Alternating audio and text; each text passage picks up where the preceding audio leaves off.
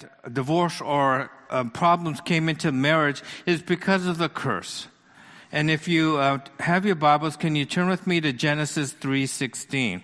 And we realize that Adam and Eve, God, put them in the garden and everything was perfect, that they were to work it and they were to steward the land as well as oversee all of the animal life that God created. And he said, you know what, I've given you all of this to eat except for this one tree. And what was that? The tree of the knowledge of good and evil. And they had everything, but they didn't have everything they thought they needed. And so they wanted to be like God. They wanted to be able to make their own decisions. And what did they do? They ate from the tree that God said you can't eat from. And there, sin entered the world. But there were consequences to their relationship. And if you could go to we'll have it up here, Genesis 3:16.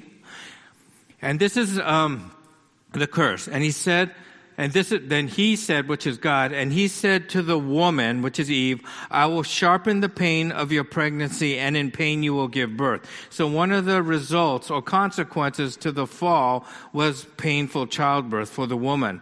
But God also said this, and you will desire to control your husband, and he will rule over you. Can you see that when he says, your desire will be to control your husband? And his desire is going to be to rule over you. Well, basically, that's a recipe for conflict, right? Right from the start, you knew that husband and wife were going to fight. Diane Solly says this, happy couples who stay together have the same number of conflicts as unhappy couples who get a divorce, right? And so when you would think about it, you think, okay, those who marriages split, it was because they have more problems or conflict. But what she noticed is that there is no difference in the amount of conflicts that she said a happily married couple has and those who are struggling. And she goes on to say, what makes the difference is not the absence of conflict, but the ability or the inability to manage conflict. Because of the curse, husbands and wives, and for those of you who are single, who are looking forward to marriage, you need to learn these things too, because you will fight. You will fight. And most likely, when you take a look at these big blowouts, they happen after you get married, right? Most big blowouts, unless you're ready to break up, don't happen prior to marriage. And why is that?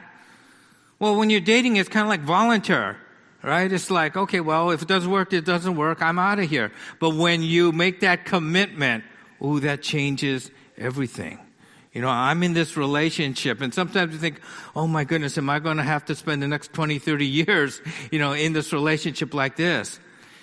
And when you're dating, what you're doing, you're acting, right?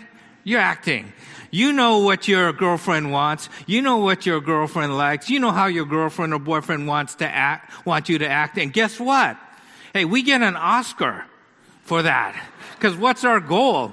Our goal is marriage. And there's no way this person's going to marry me if, I fight a lot. If we get into these blowout, knockdown arguments, we're not going to get married. So let's face it, what do? We kind of act. And then all of a sudden we get married and, whoa, what happened to that person? How come you're so different?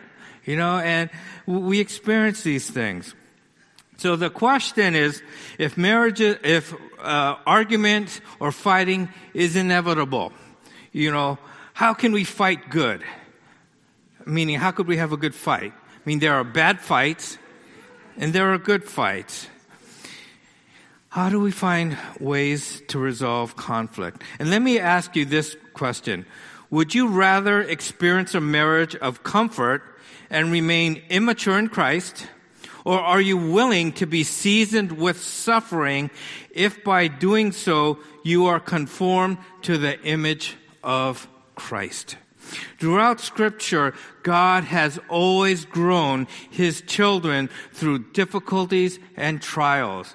We heard this term refiner's fire, where God takes metal, gold, and he heats it up, and all of the impurities rise to the top, and they skim it off. And then what happens when the gold starts cooling? Well, all of those impurities start sinking. And what do they have to do? They have to heat it up again. Well, that's what happens, and this is what God uses to grow us. Jesus said, whoever wants to be my disciple must deny themselves and take up their cross and follow me. If you want to be Jesus' disciple, you have to be willing to suffer, because he knows that it's through suffering that we grow spiritually.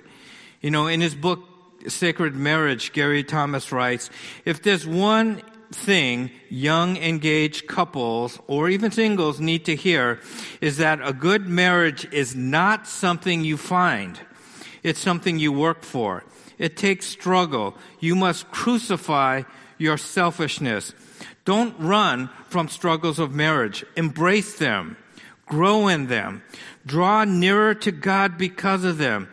Through them, you will reflect more of the Spirit of Jesus Christ. And thank God he has placed you in a situation where your spirit can be perfected. How many of you feel like that? Well, you thank you, Lord, for this fight or these arguments or the struggles I'm having in marriage, because it's through these struggles that you're going to perfect me. No, a lot of us think, oh, Lord, what did I do? Oh, Lord, why didn't you stop me? That's what we're thinking. But what does Gary Thomas say? When we struggle, these are perfect opportunities for God to grow us spiritually. So rather than run from your trials in marriage, embrace them. So how can we have rules of engagement to have a good fight? Okay, a good fight, as opposed to a bad one or a destructive one. If you have your Bibles, once again, could you turn with me to Ephesians 4:25? Now, the passage I'm talking about refers to all believers, and how, when we're changed, we're supposed to be new, that we're new creatures in Christ. And I get that. But for today's sermon, I want to apply that to marriage, because I see there's a lot of commonalities or ways that, are applications to this passage, which is to all of us, to marriage. So the Apostle Paul says, therefore each one of you must put off falsehood and speak truthfully to your neighbor, for we are all members of one body. And so basically what the principle here is, be honest without lying. Okay, be truthful and honest with your spouse. And how do we lie? Well, we lie sometimes by outwardly lying. Right? We lie by misrepresenting the truth. We lie by not telling the entire truth. And what is a lie? A lie is something we tell with the intent to what? Deceive. That's what a lie is. So even if it's just a half-truth, if our goal is to deceive the other person, it's a lie. But then how do we exaggerate when we argue? We use the words never and always, don't you? And one of the things I suggest is you take the word never and always away from your vocabulary, especially when you argue, because never and always are always untrue and unhelpful. You want to tune out your spouse? Tell them, you always leave your clothes there. Or you always do this without making decisions, without telling me. You want to tune out your spouse, do that. Because number one, what happens? Because as soon as you use the word always, especially for you women, us guys start thinking, wait a second. I did it there, here, but I didn't do it here, and I didn't do it here. So it's not always. Therefore, you are wrong. I'm not even listening to you. Okay? You are not, this argument is not credible. So, leave me alone. So we look at it that way. Or what it could do is it put you on the defensive, right? If you want to engage somebody, if you want to erect a wall, if you want them to get ready to go like this, tell them you always do this or you never do that. That's the way we exaggerate. And that's another way of lying, okay? We need to take the words always and never out of our vocabulary. But he also says that we are a member of one body. That as, believers, we are to speak truthfully to one another because that's our brother or sister in Christ. But how much more so, in our marriage, where your wife, sometimes we forget that our spouse is a child of God, right? It's like, you're my wife. Oh, you're my husband. And I'm going to talk to you the way I feel because, I'm just angry. But we have to remember what? The Apostle Paul says that your spouse is a child of the living God. And so when we disrespect our spouse, we are not disrespecting our spouse. We are disrespecting a child of the living God. And God is not pleased when his children are being mistreated. And so we have to look at our spouse as a son or daughter of the living God. And he goes on to say, in your anger, do not sin.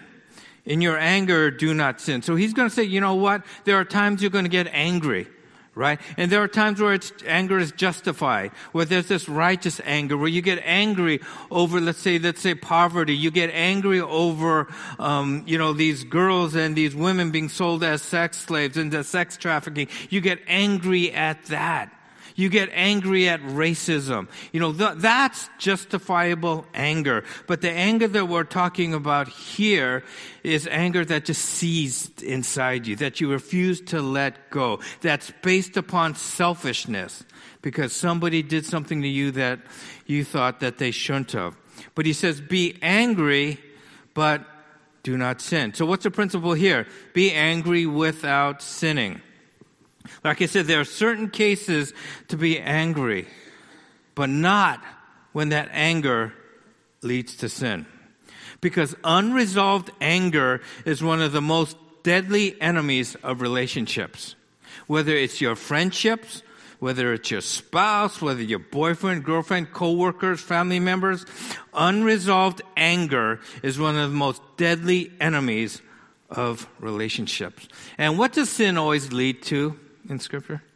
Sin always leads to death.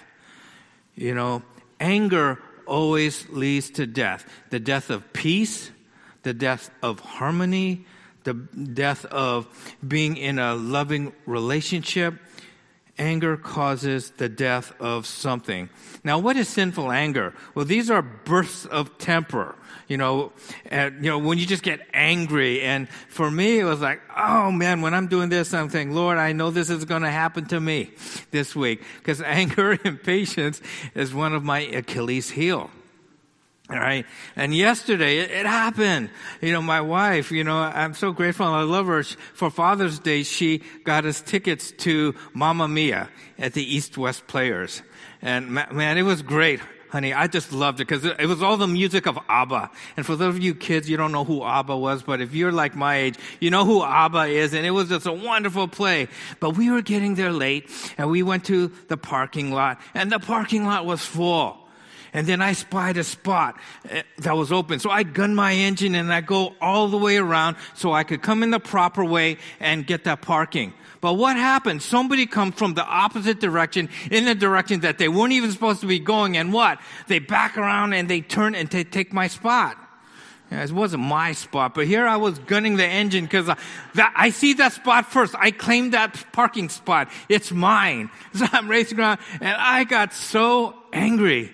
It's like, am I going to ruin this evening? Because I got angry because somebody took my parking spot.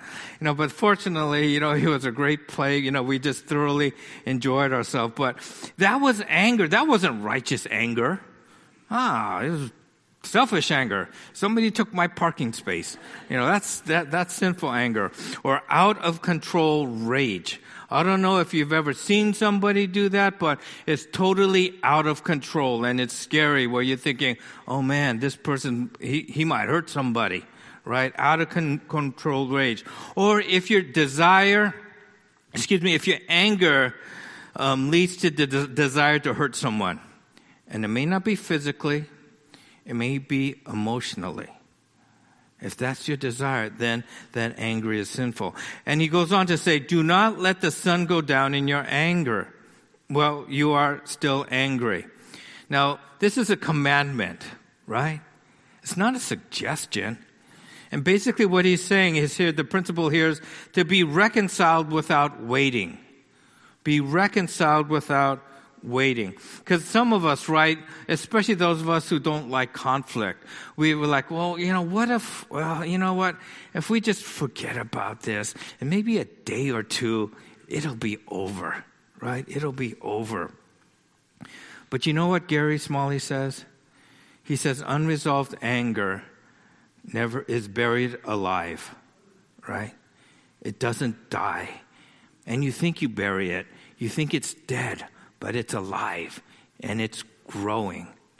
And when we don't take care of unresolved conflict soon, that anger, that just starts growing and growing and growing. And you may think that you're past it, but guess what? All it takes is one trigger, then, it comes out.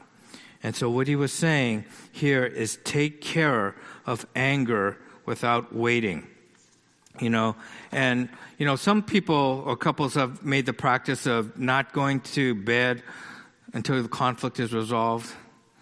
Well, that's okay if it's like a small conflict. But if you're in a deep conflict, at 3 o'clock in the morning, you're just like, okay, you win. I give up.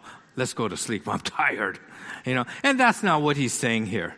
Basically that's a good practice to try to resolve conflict. But what the Apostle Paul here is saying is that don't wait. Okay, don't wait. Take care of the conflict now. And he's saying that by not doing this, we give the devil a foothold. If you give Satan an inch, he'll take a mile. And so what do we do? Well, number one, we have to find the right right time to talk about our conflict.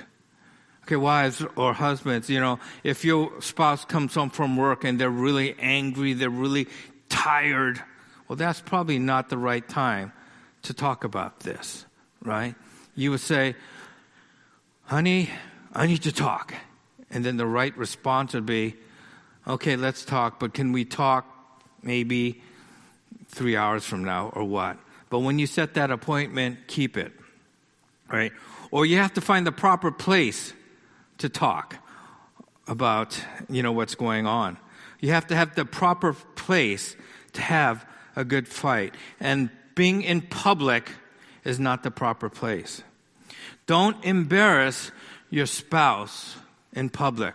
One of the worst things you could do is argue or get a fight in public, in church, because what? We want everybody to see how spiritual I am and how unspiritual my spouse is, so maybe I'll get some help.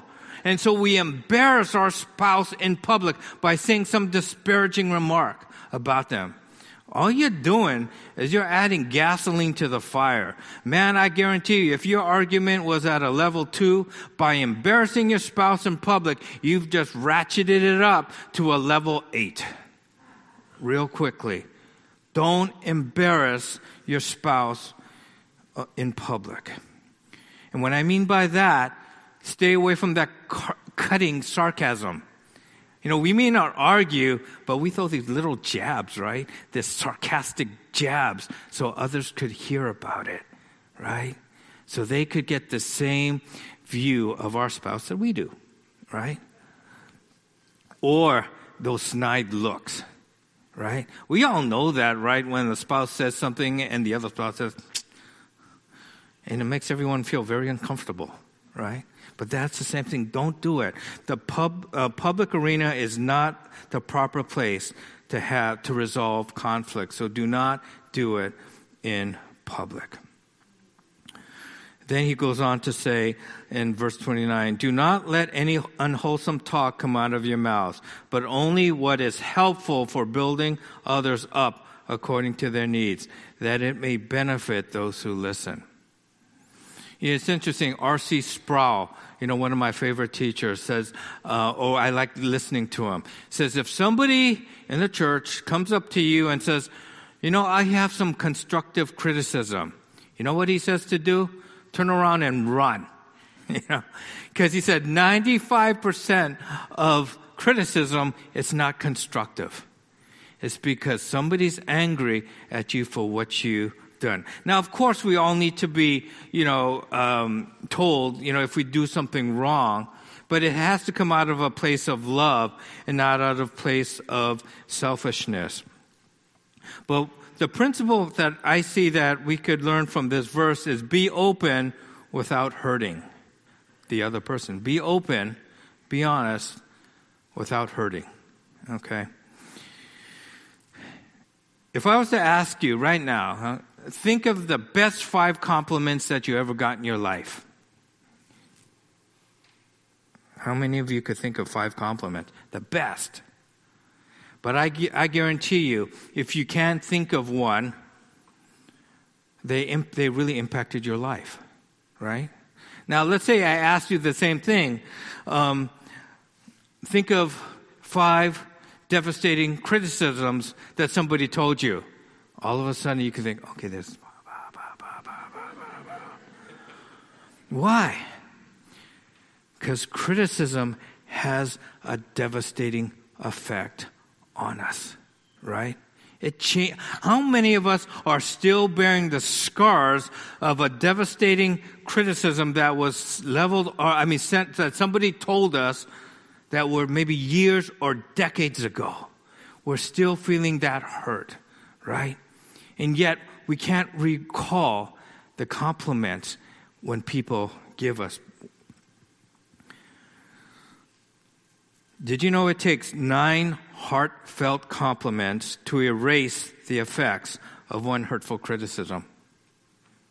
9 heartfelt. These are heartfelt. These aren't just, you're just saying things to flatter somebody. No, these are heartfelt compliments. It takes 9 of them to erase the effects of one hurtful criticism. Now think about it, spouses. How many times do you compliment your spouse? How many times do you criticize your spouse? Just think, for every one criticism, it takes 9 compliments. And we rarely compliment our spouse, but we're always criticizing one another. So let's say it's just 5 today. Just 5.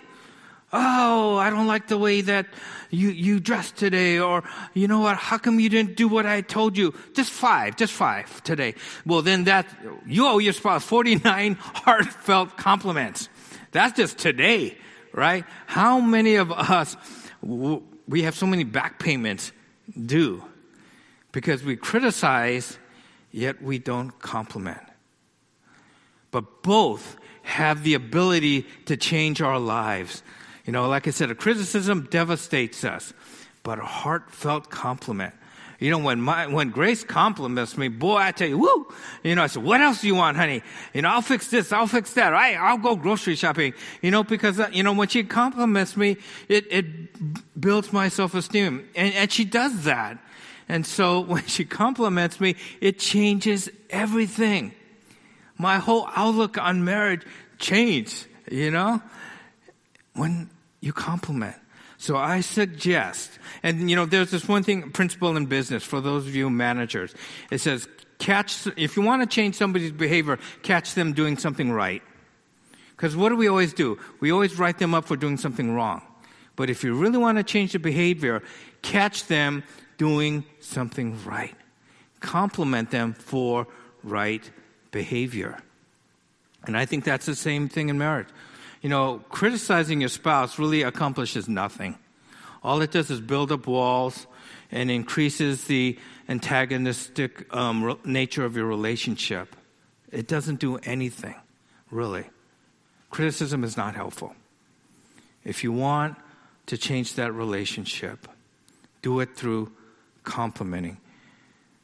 Do it by, what Paul says, communicate words that are helpful for building them up, not tearing them down. If you could just do that. If you could just say, you know what? The way I'm going to engage my spouse is I'm going to try to build them up instead of tear them down. what a difference you'll see in the relationship. Because in Proverbs 18:14, it says, the human spirit can endure sickness, but a crushed spirit who can bear? A human spirit can endure sickness. Now, we all understand that at one point that we're going to get sick, right? And most couples could handle that, because, they said, well, okay, if you get sick, it's my responsibility to take care of you. And we understand that. But what does it say? A crushed spirit who can bear. I could deal with physical sickness, but if you crush my spirit, I can't handle that. I can't deal with that. And this is, I guess since this is, confession time up here, when I was growing up, I never saw my parents argue. They never argued. And I guess they, went through this, well, don't argue in front of the kids. And so when Grace and I, got married, we were different. We're different people, right? We have different personalities. We're both sinners. Arguments were going to happen.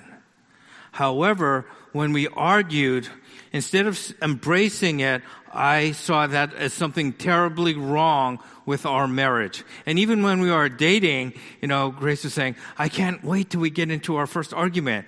And I'm just thinking, are you crazy? But you know what? She was right.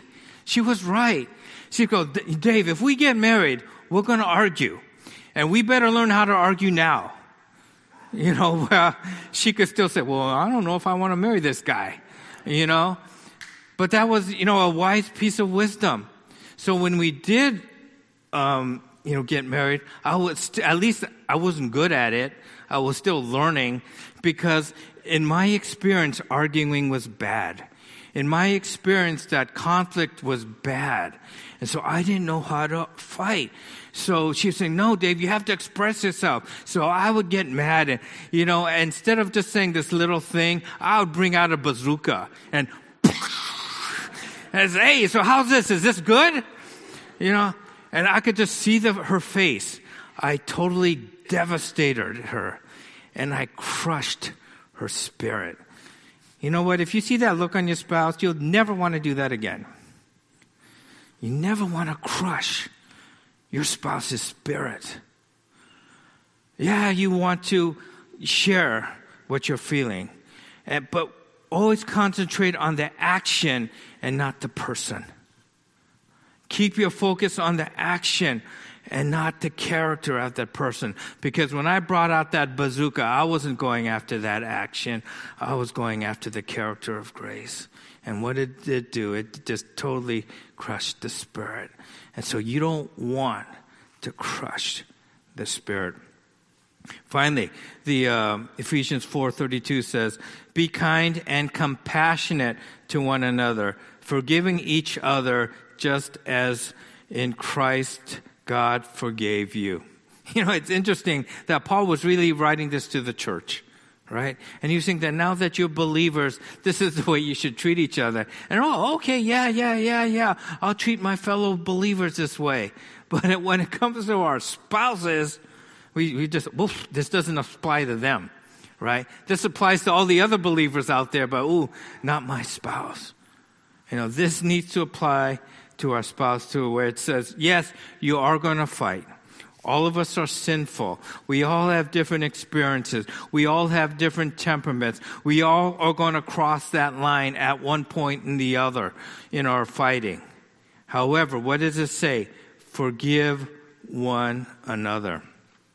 So the last principle is be willing to ask for forgiveness and to forgive, right? I want you to memorize this phrase. I'm sorry, you were right. Will you forgive me? I'm sorry, you were right. Will you forgive me? Because I guarantee you, if you're coming into an argument and you're going, okay, I'm mad, we're going to have it out. And then all of a sudden, you're getting ready to list all of the things that your spouse did to tick you off. And you've got it down. You've got your arguments lined up. And you're saying, I'm going to win this case. There's no way she's going to win this one. And so you're ready. And then all of a sudden, if Grace says, I'm sorry. You were right. Will you forgive me? It's like, and then I go, I had everything prepared. I was going to win this argument. But what does that do? That stops things in its tracks. And then when somebody says that to you, that takes your fight from an 8 down to a 1 or a 2, right? And then you could have that talk, right? And then you could have that talk. So forgive and forget. Now, when I say forget, it doesn't mean that you forget that ever happened, because we can't do that. But when I say forget in the sense that you don't keep bringing up the past. If somebody says, I'm sorry, and will you forgive me, and you agree to forgive them, then guess what? The Bible says God remembers it no more, and neither should we. Right? You don't bring it up. You don't bring it up. You don't go, but remember you kept doing this. Hey, I said I'm sorry for that. So don't keep bringing it up. When you forgive, you forget. However, if you're the one who asked for forgiveness, you need to make good on your word. You understand what I'm saying? If I go to my wife, Grace, and said, I'm really sorry for this. Will you forgive me? And I'm going to try, through God's grace and power, not to do this again. I got to be accountable to that. I can't just say that just to de-escalate a fight and have no intention of coming through on that. Because if I did, then that's meaningless. If you say that you're sorry and you ask for forgiveness and you ask God through His strength and power to help you from doing that again, even though there's a good chance that you might, you got to do your part in making sure that doesn't happen again. It can't just be words. Grace asked me, he goes, so how do you think, people look in our marriage? I said, well, you know what? One thing I hope that they see is that who we are in public is who we are at home. And yes, we're not the perfect couple. We get in arguments. But one thing that I've noticed, that when we talk through things, when we have to say, you know what, this is bothering me, let's talk about it. It's in those moments when our relationship takes these big steps forward. And your relationship will never take these big steps forward if you don't talk about them. If you just pretend like an ostrich, bury your head, and just cross your fingers and pray to God that somehow it'll just take care of itself, your relationship's not going to grow. And it's through those difficult times that I've seen my relationship with my wife grow, where I love her more today than I did when we first got married. And why is that? Because we've been through the battles together. We are committed to one another as husband and wife, right? But it's through those times where we're able to be honest with each other, confront each other in that action, and to say, you know what, I had no idea I was doing that. I'm going to try to change. That's how your relationships become stronger. It's not through comfortability. It's not through, hey, we're a perfect couple. We're not having any problems. If that's your relationship, number one, it's a fake relationship. It's a Fantasyland relationship, but it's a relationship that's not going to grow. Relationships only grow, just like we do spiritually, through what? Through trials. And this is what God uses to grow us individually. And this is how God uses us to grow as a couple. And so, we are going to fight. We are going to argue. But it's through God's grace and power that He uses those things to make us even closer. So the next time you argue, or next time you are thinking about getting into an argument, just look at this as an opportunity for God to grow you closer as husband and wife. And what's the weekly challenge this week? Is I want you to read Ephesians 4:25-32 daily, okay? If you get into a conflict with your spouse, I put if there, but it could be if or when.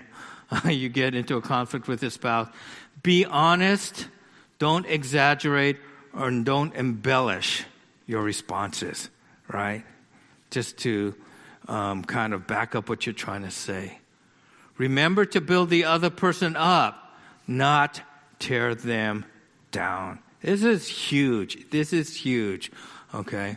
And then be willing to ask for forgiveness and to forgive your spouse. This is our weekly challenge. But you know what? If you do these things, you'll notice a difference in your relationship. Because for me, it was like I was always afraid to get into an argument with Grace. Because in my mind, that's a bad thing. But it's through those conflicts that we have that our marriage is a lot stronger now. And I love her more because I was able to share what I was able to share without feeling like, attacked or anything like that. And the same could be true in your marriage. That God is going to be using conflict to grow you closer to each other. So let's pray. Father, we know that conflict is not pleasurable, whether it's in relationships or any other conflicts. But Father, we see in your word that you have used conflicts to help grow us spiritually. And that there's no way around that. That all of those we see in Scripture who have grown spiritually have all been through the fire. And Father, I believe that's true of our marriages too. That the only way our marriages are going to be spiritually mature is for us to go through those fires. But Father, when we do go through those fires, I pray that we treat each one another as a son or the daughter of the living God. Father, that we stop trying to criticize and start to build up. Father, that we don't want to tear down that person, but we want to esteem and honor them. And Father, if there is a couple sitting here right now where there is a conflict, Father, I pray that you would give them the courage and, Father, to take away their ego and take away their pride, to say, I'm sorry. You are right. Will you forgive me? And Lord, I pray for the person who was offended, Father, that they would be obedient to your word and forgive their spouse. But Lord, we know that you want us to become more and more like your Son, Jesus Christ. And Father, you use marriage to do this. And that ultimately marriage isn't to make us happy, but it's to make us holy. Where else can we learn to be more patient, more kind, more gentle, more loving than to be in a relationship where two people are committed to each other, but Father, we get on each other's nerves. And so, Lord, I pray that out of our struggles, holiness comes. That righteousness, patience, forgiveness, peace are the fruit of the conflicts that we have in our relationships with our spouse. And thank you so much, Spirit, that you give us the power to go through it, and you give us the power, Father, to reconcile relationships. We're on our own. We can't do that. So thank you, Lord. In your Son's name we pray. Amen.